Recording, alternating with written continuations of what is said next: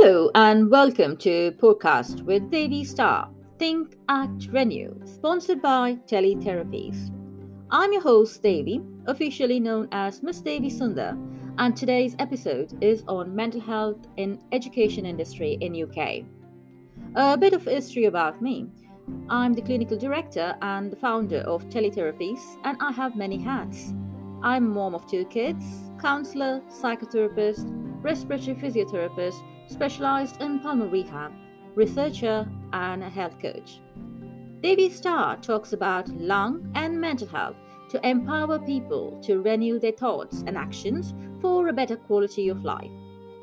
10th October 2022, the World Mental Health Day, and it extends through this month. The purpose of this podcast is to educate, inform, and raise awareness on mental health importance in education industry.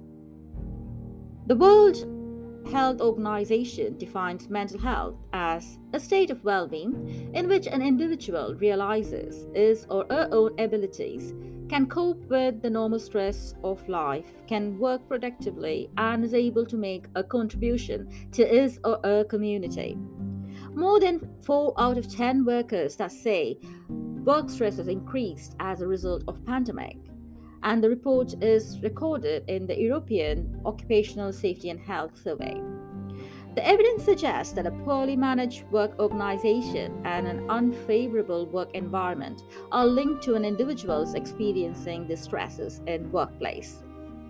Again, the same European Union Information Agency for Occupational Safety and Health have reported as a result of their survey that work-related stress is a symptom of an organizational problem, not an individual weakness. Stress is one of the most significant hazards of working in the education sector. More with an experience in education sector in the UK, I would actually agree with this statement. But there is no awareness of work stress of education sector in UK. In this episode, I'll discuss what is stress and forms of work-related stress in education sector, the legislations around the work stress, prevention and action tips for bully-proof workplace. Let's dive into the segments.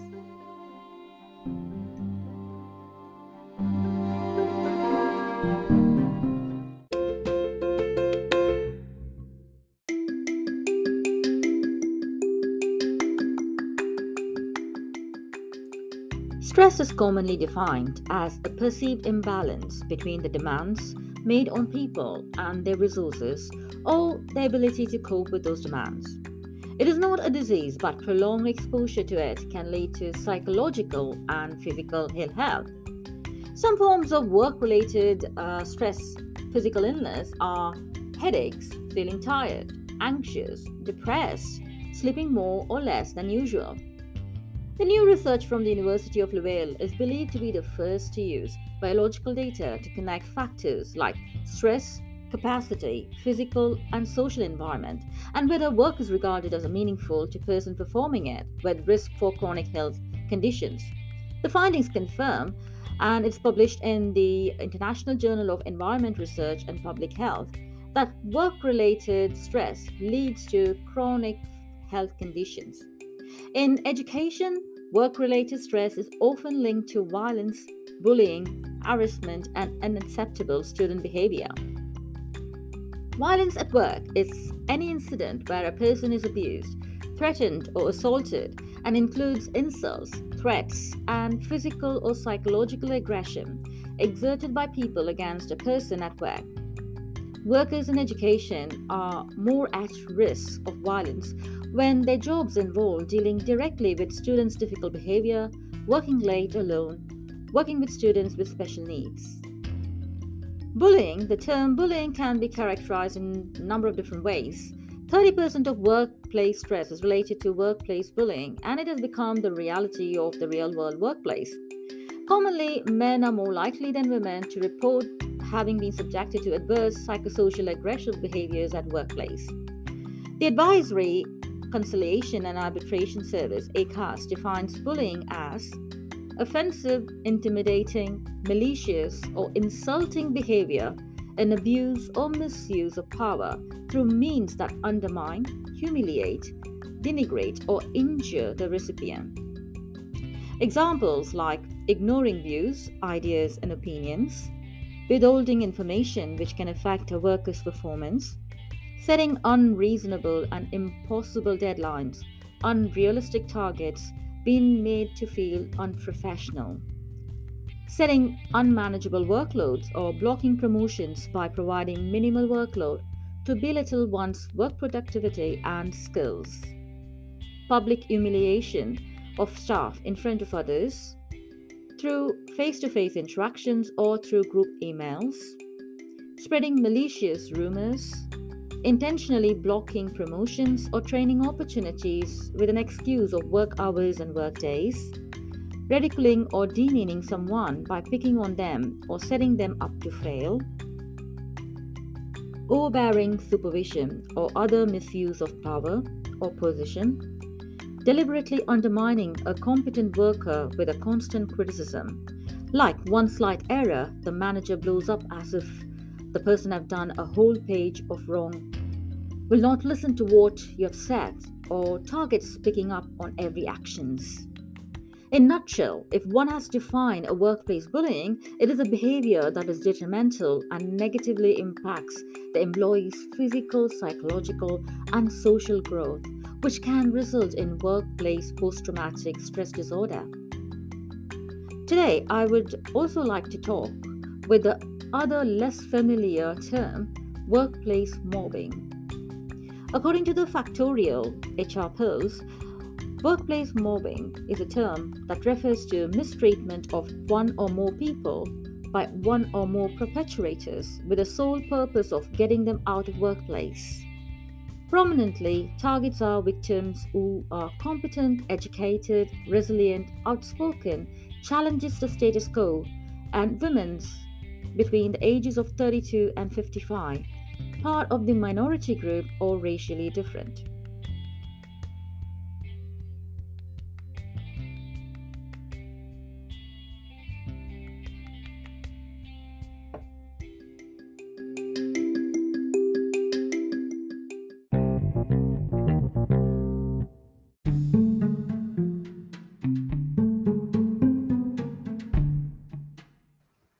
One in four UK workers have been bullied at work, and the figures equate over 9.1 million of the UK workforce, impacting the nation's sustainable economic development. The same amount also reported to be felt left out in the workplace. The UK healthcare system largely depends on the international workforce, and data confirms 1 in 5 staff in NHS are from Black, Asian, and minority ethnic background. A workplace culture defaults minorities by giving labels or misjudges them or excludes them in some forms or fashions. For example, insults like Asians don't speak English, Asians don't question, or assumptions like Asians are submissive, and some other assumptions like black men are violent or dangerous. In NHS, BAME staff well-being is a known growing public health problem. A survey by CIPD conducted in 2006 showed that groups most likely to become victims of bullying and harassments are Black and Asian employees, women, and disabled workers. Nearly one-third, that is 29% of Asian and Black workers, had experienced some form of work-related bullying or harassment, compared with 18% of white employees. A 2020 survey on 2,000 UK-based employees on their experiences at work to date had findings revealed 23% of British workforce has been bullied at work. 25% have made feel left out in the workplace, and 12% admitted to be struggling to make friends in their workplace. And the survey also published some regional figures. And looking at the data, the bullied category, Southwest ranks first with 29.5%, second place taken by London, 27.1%, and Northwest and Wales taking the third place with 24.5% and 24%. Left out category, London and Scotland ranks first with 29.5%, and Northern Ireland ranks second with 28%, and East Midlands rank 27.5%, and Wales rank 4 with 26.1%. And in the category of struggling to make friends, Scotland ranks first with 17.2%, Southeast ranks second with 14%, and Northwest and Yorkshire ranks third with 13%. The ACOS helpline receives over 20,000 calls annually, and these calls reveal that bullying manifests in a wide variety of ways, having serious impacts on individuals' well-being, business performance, and UK economy as a whole. On the other hand, harassment is defined as a repeated, unreasonable behavior directed toward an employee or group of employees that creates a risk to health and safety. Unreasonable behavior suggests intent to victimize, humiliate, or undermine or threaten. Not only those behaviors or actions of the individual or a group, but also of the system of work may be used as a means of victimizing the employee. Any level of workplace bullying and harassment leads to employees' low work satisfaction, employees' disengagement in the form of high absenteeism and staff turnover, and creates a toxic workplace culture and costly litigations. Let's dive into the next segments. What are the legislations around this workplace bullying?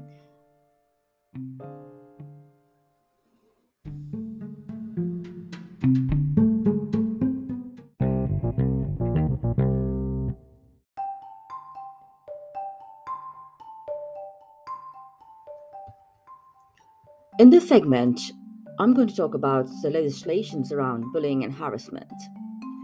Race and Racism Awareness as a bold exhibit following George Floyd's death on 25th May 2020. But still today, we are navigating everyday subtle intentional interactions or behaviors that communicate biases directed to marginalized communities, either overt or hostile, that hurts the minorities. If one had approached the management with issues of bullying or harassment, their feelings and frustrations are dismissed, projecting blame on each other, gossiping about each other, displacing emotions on colleagues, gaslighting, creating a negative workplace. There is no psychological safety in workplace. By this, I refer to where people can speak their mind, make suggestions, and feedback to their superiors or colleagues at work without fear of retaliation. Policies for dignity at workplace, health and safety remain in paper, but no meaningful action seen in practice.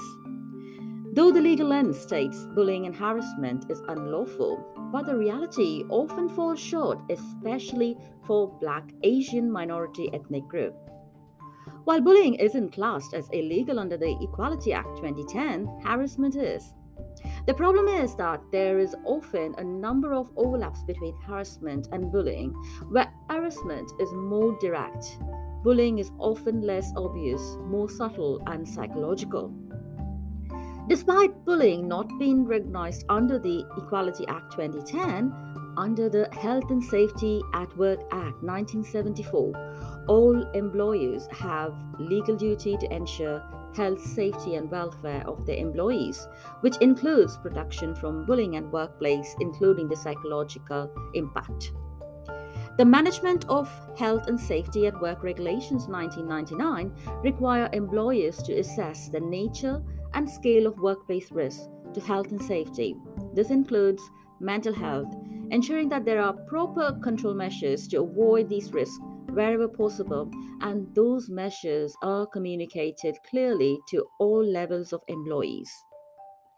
Where bullying or harassment is motivated by workers' sex, race, gender, including gender reassignment, sexual orientation, disability, age, nationality, religion or belief, marriage or civil partnership, pregnancy or maternity, a claim can be brought under Equality Act 2010.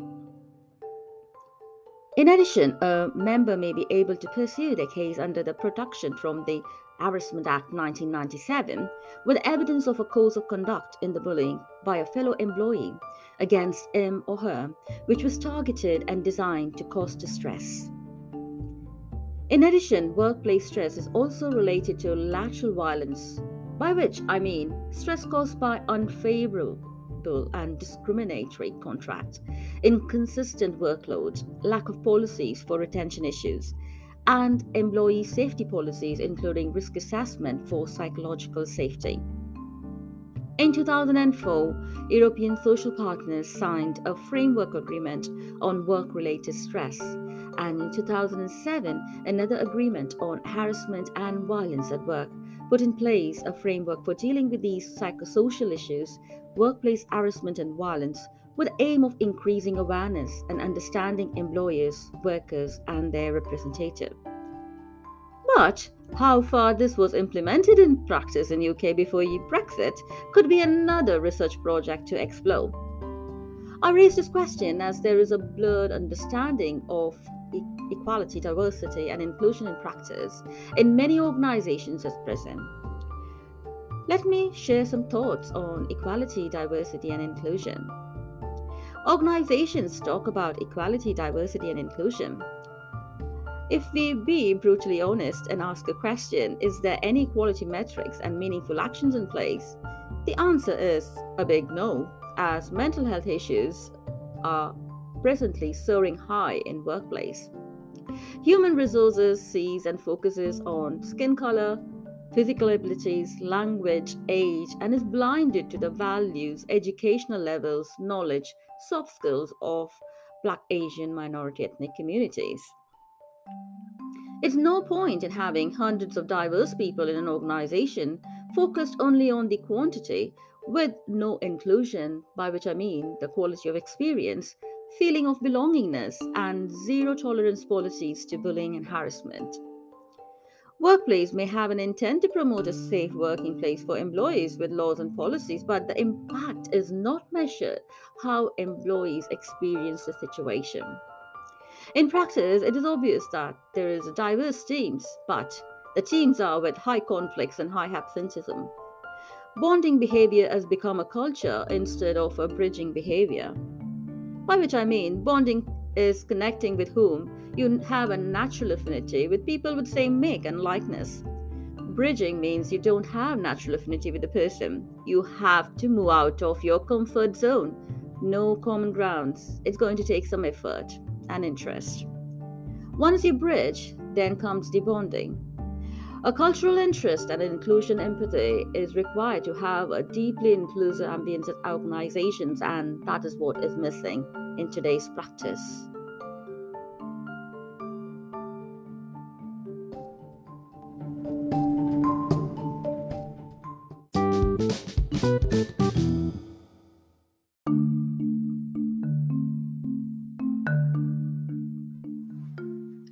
In this segment of prevention of workplace bullying, I'm going to share some tips for the victims of bullying and harassment and some tips of risk assessment for the organization to make the organization a bully proof. For the victims now, challenging bullying at work can be especially difficult, particularly where it is accepted as a part of their culture. Most often, the perpetrators of the bullying or harassment do not accept when it is called out loud. They deny it. It's a known response. It is not a good experience to be a victim of workplace bullying after many years of hard work and achievements. You would surely have an eye psychological distress and it will be exhausting. We need to use emotional intelligence at this place, become aware of your own self and your own cognitive distortions, and identify how you're feeling. And at the same time, do not stay silent if you've experienced bullying, not letting the bully get away to reinforce the culture. Have an open communication. Say it loud that they are hurting your feelings. And don't keep beating around the toxic conversations of people for a longer time. That is going to impact your mental health. Connect with positive and supportive people. Be creative and share your skills with broader audience to empower your self-worth. Now for the organization. When leaders receive complaints, how leaders respond sends a message to the whole employee crowd and it sets the work culture tone. In most organizations, there is a scarcity of inclusion empathy and social leadership skills with a hardwood mindset. So, the organization first needs to look into changing the language of communication on bullying and harassment. Bullying and harassment should be labeled as an hazard, and a 5 step risk assessment should be adopted for a bully proof workplace in education industry. So, in risk assessment, first of all, identifying the risk, bullying, harassment, and violence as an hazard is very, very crucial to implement some policies. The checklist for work related bullying and harassment in education sector should have some kind of policies and procedures. What you need to be looking into the checklist? There are some tips as follows. Look into, is there any supportive climate or atmosphere that does not tolerate unacceptable behavior, such as bullying, violence, and harassment? Is there a supportive relationship with their students and their peers or co workers? Are there any stress, violence, harassment seen as an health and safety issue? Are bullying, violence, and harassment by students or co workers are covered in the risk assessment? Is there an access to the occupational health support and whether the risk assessment is implemented? Is there a training on the stress, violence, and harassment prevention given to all staff, including the managers and other staffs in the admin role? Are workers involved in stress risk assessment? And is the management process being monitored continuously? Are the students and staff involved in the risk reduction process, like setting behavior standards for students? Our dignity and respect towards the other peoples are taught in student and a positive behavior is reinforced frequently. Are the workplace equipments and educational physical environment maintained and monitored? For example, like air conditioning, lighting, or the restrooms.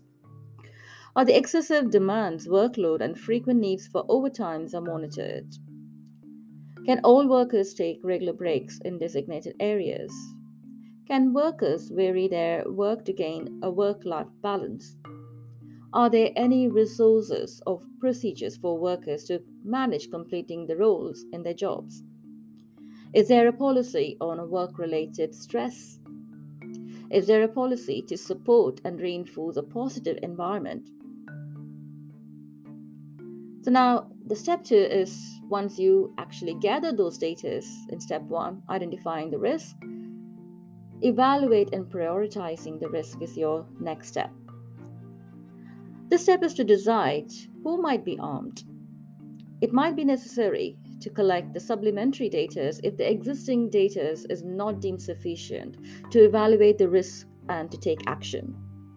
This can be done either through a valid questionnaire if the university or the teaching organization has a large number of employees.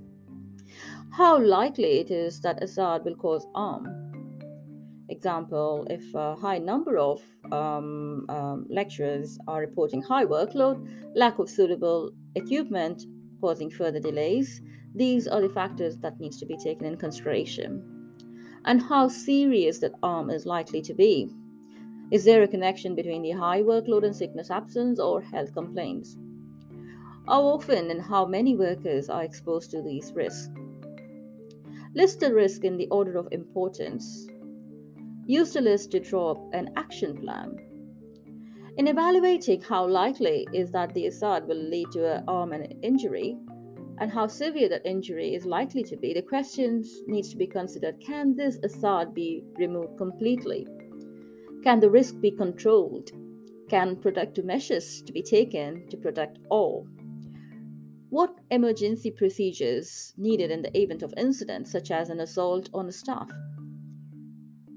Problems should be categorized in terms of risk factors like the job, colleagues, external, like, their families and students, organization, community, and society. Once the step 2 has been completed, move on to the step 3. Decide on the preventive action. Proactive preventive active approaches needs very important in order to create a culture where respect and dignity is valued. Employees should be able to feel psychologically safe to discuss the issues and conflicts informally with their managers and colleagues. Employees should have the confidence if they raise it to the higher management, it's going to be deal with a serious notion to have a preventive action. Policies applied should be consistent, and a key message should be communicated at all levels of employees to have an empathetic, open questioning paired with active listening. Organizations should have a separate reporting procedures for bullying and separate procedures in place to deal the grievance with fair notion with specific policies for bullying. Line managers play an important role in creating a positive organizational culture. Managers needs to lead by example. Managers with intimidatory style and those with singling out approach are the worst person to hold the role as a manager, and they should be supported with training to prevent organizations getting trouble or holding liabilities. Organizations should create a 360 feedback. Managers should receive feedback on their performance from their line managed staff. Organizations should focus on line managers' competencies, people skills, people with collaborative cultural proficiencies, and ingrain inclusive empathy, dealing with conflicts, mentoring, and engage in uncomfortable conversations during difficult conversations. For employees, absence level and turnover intervention should be agreed either directly or through worker safety representatives. An exit interview should be in place with employees to record their experience. Once the step 3 is completed, the step 4 is to take an action. Effective implementation involves development of a plan specifying who does what, when a task is to be completed, the means allocated to implement the measures. The information arising from the risk assessment must be shared with the employees. Communications of findings will ensure that everyone involved in the risk assessment activity or exposed to the risk is made aware of the actions taken to solve the issues identified. And the step 5 is the final step: keep monitoring and reviewing. The agreed solutions should be carefully implemented, monitored, and evaluated. Evaluating any actions to establish what works best and assessing the effectiveness of all control measures is very crucial to deal with a work-related stress. As most situations, it can change very quickly, and there might be a wider different varieties of bullying and harassment, and tailored interventions should be in place in action. When a significant change occurs, there is a need to make sure there is no new assaults that needs addressing, and the risk assessment needs to be repeated wherever it is necessary. For effective and sustainable stress prevention, the teaching institutions should consider assessment and monitoring as a continuous improvement process. The following questions may be useful for monitoring stress at work more broadly. Are the risk assessments and preventive measures reviewed regularly, and at what frequency? Does the management monitor the workplace health and safety performance, including work related stress and other psychosocial issues? Is there monitoring of organizational indicators of work related stress, such as sickness absence, leave, interview data, or performance? Are measures in place to improve the work life balance, for example, childcare facilities? Are there measures in place for retention issues? Are there communications and reporting systems in place? Does worker consultation take place before major changes to the workplace or work organizations are implemented? Now let's dive in to the next segment, where I'm going to discuss the actions for a bully-proof work organization, especially in the education sector.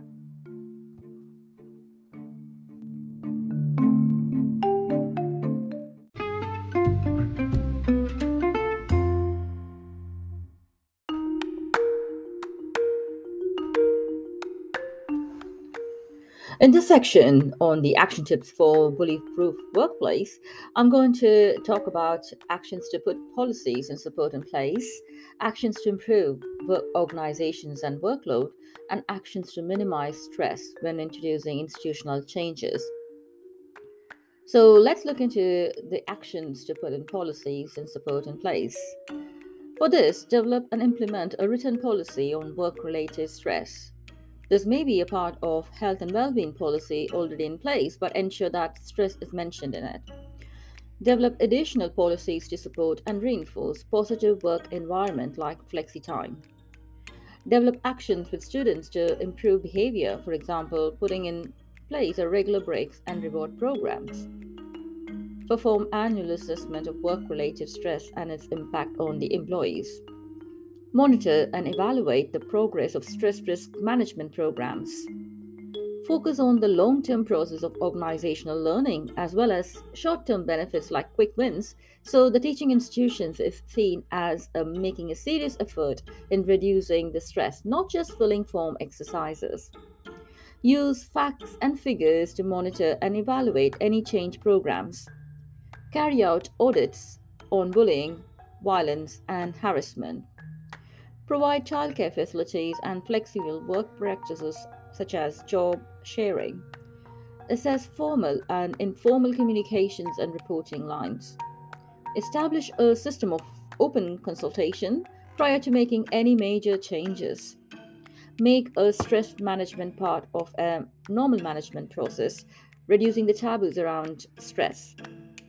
Work with local communities and medias to promote awareness of impact of stress on teaching quality and the health of workers, and encourage positive and supportive behavior. Now let me talk about actions to improve work organizations and workload. Raise awareness and train all staff in the causes and solutions for work-related stress. Get commitment to all level of teaching institutions to tackle work-related stress. Frequently review the workloads, demands, and overtime. Examine the work pattern of the staff. Let workers choose their methods, pattern, and phase of work and focus on the objectives. Ensure constant review and, if needed, redistribution of workloads and rescheduling of deadlines.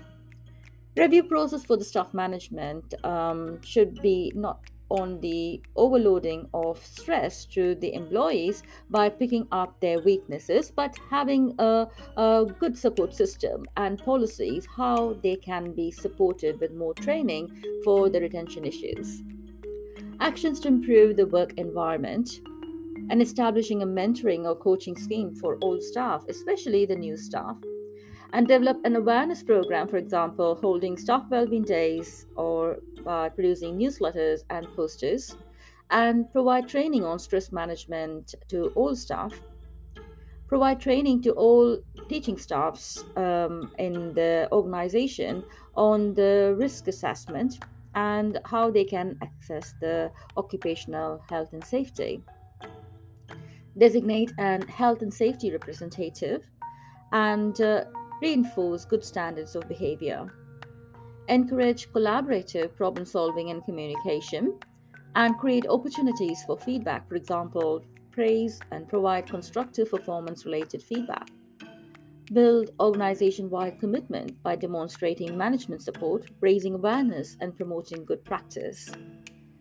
And provide access to occupational health support such as counseling services, whether it can be an internal or external services.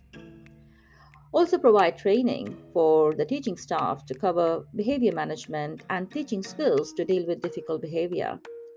Reward positive attitudes and promote positive role models. Establish teacher-student committees that involves change management process. Involve staff in risk assessment process, risk identification, and also suggestions for solutions. Now, let's dive into the actions to minimize the stress when introducing institutional changes. Carry out a risk analysis, undertake thorough planning of preventive actions, combine work oriented measures, introduce context specific solutions, use appropriate external expertise, institute effective social dialogue, partnership, and worker involvement, and take sustained preventive actions and enlist senior management support. Education on leadership for bully free workplace is very much important to make employees having that psychological support.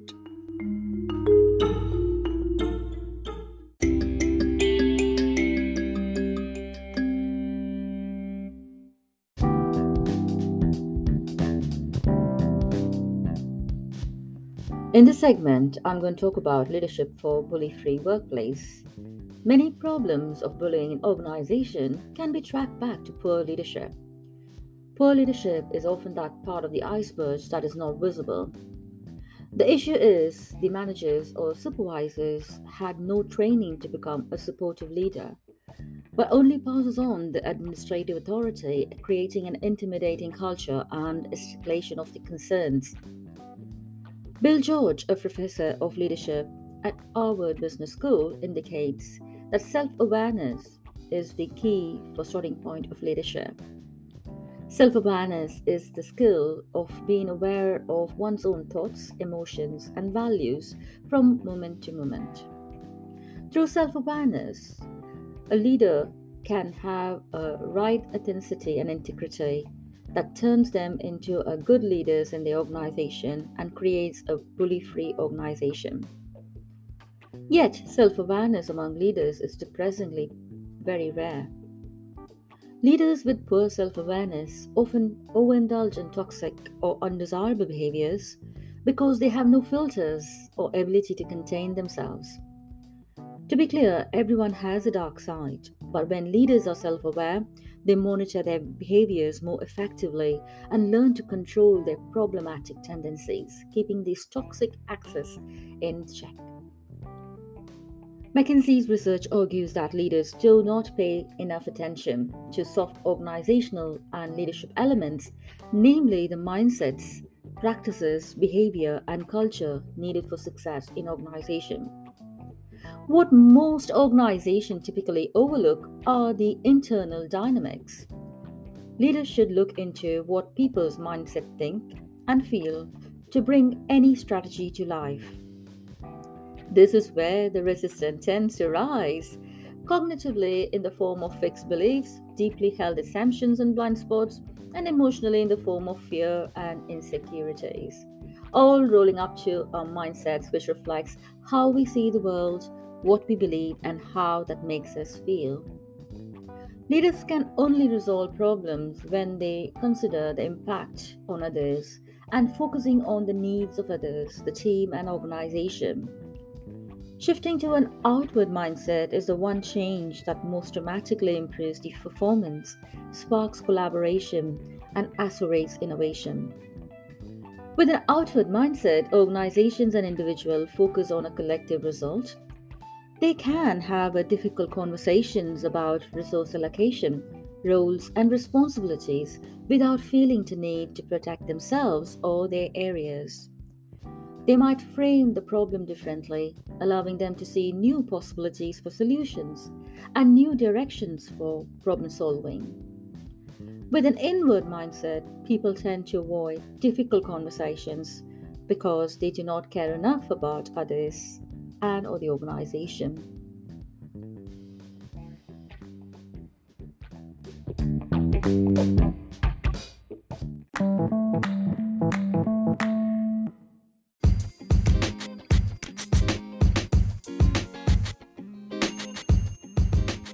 To summarize, failing to manage risk factors for work-related stress in education industry can have an important consequence for the quality of service provided to students as well as health of teaching staff. Leadership from management, good work organization, A positive working climate that fosters respect and dignity, and a clear communication between teaching staff, supervisors, and colleagues are very essential to reduce the risk of work related stress and promote a positive mental health in education sector. I hope this podcast would re-spark the importance of mental health in education industry and rethink the relevant policies for a bully-free workplace in UK. Thank you for listening to this podcast in Daily Star. We have loads more episodes to come. So please hit the subscribe button here and so you don't miss an episode. And if you have enjoyed this podcast and found it very useful, please give us a 5-star and share a review. And it would really help other people to discover the podcast and share their wisdom.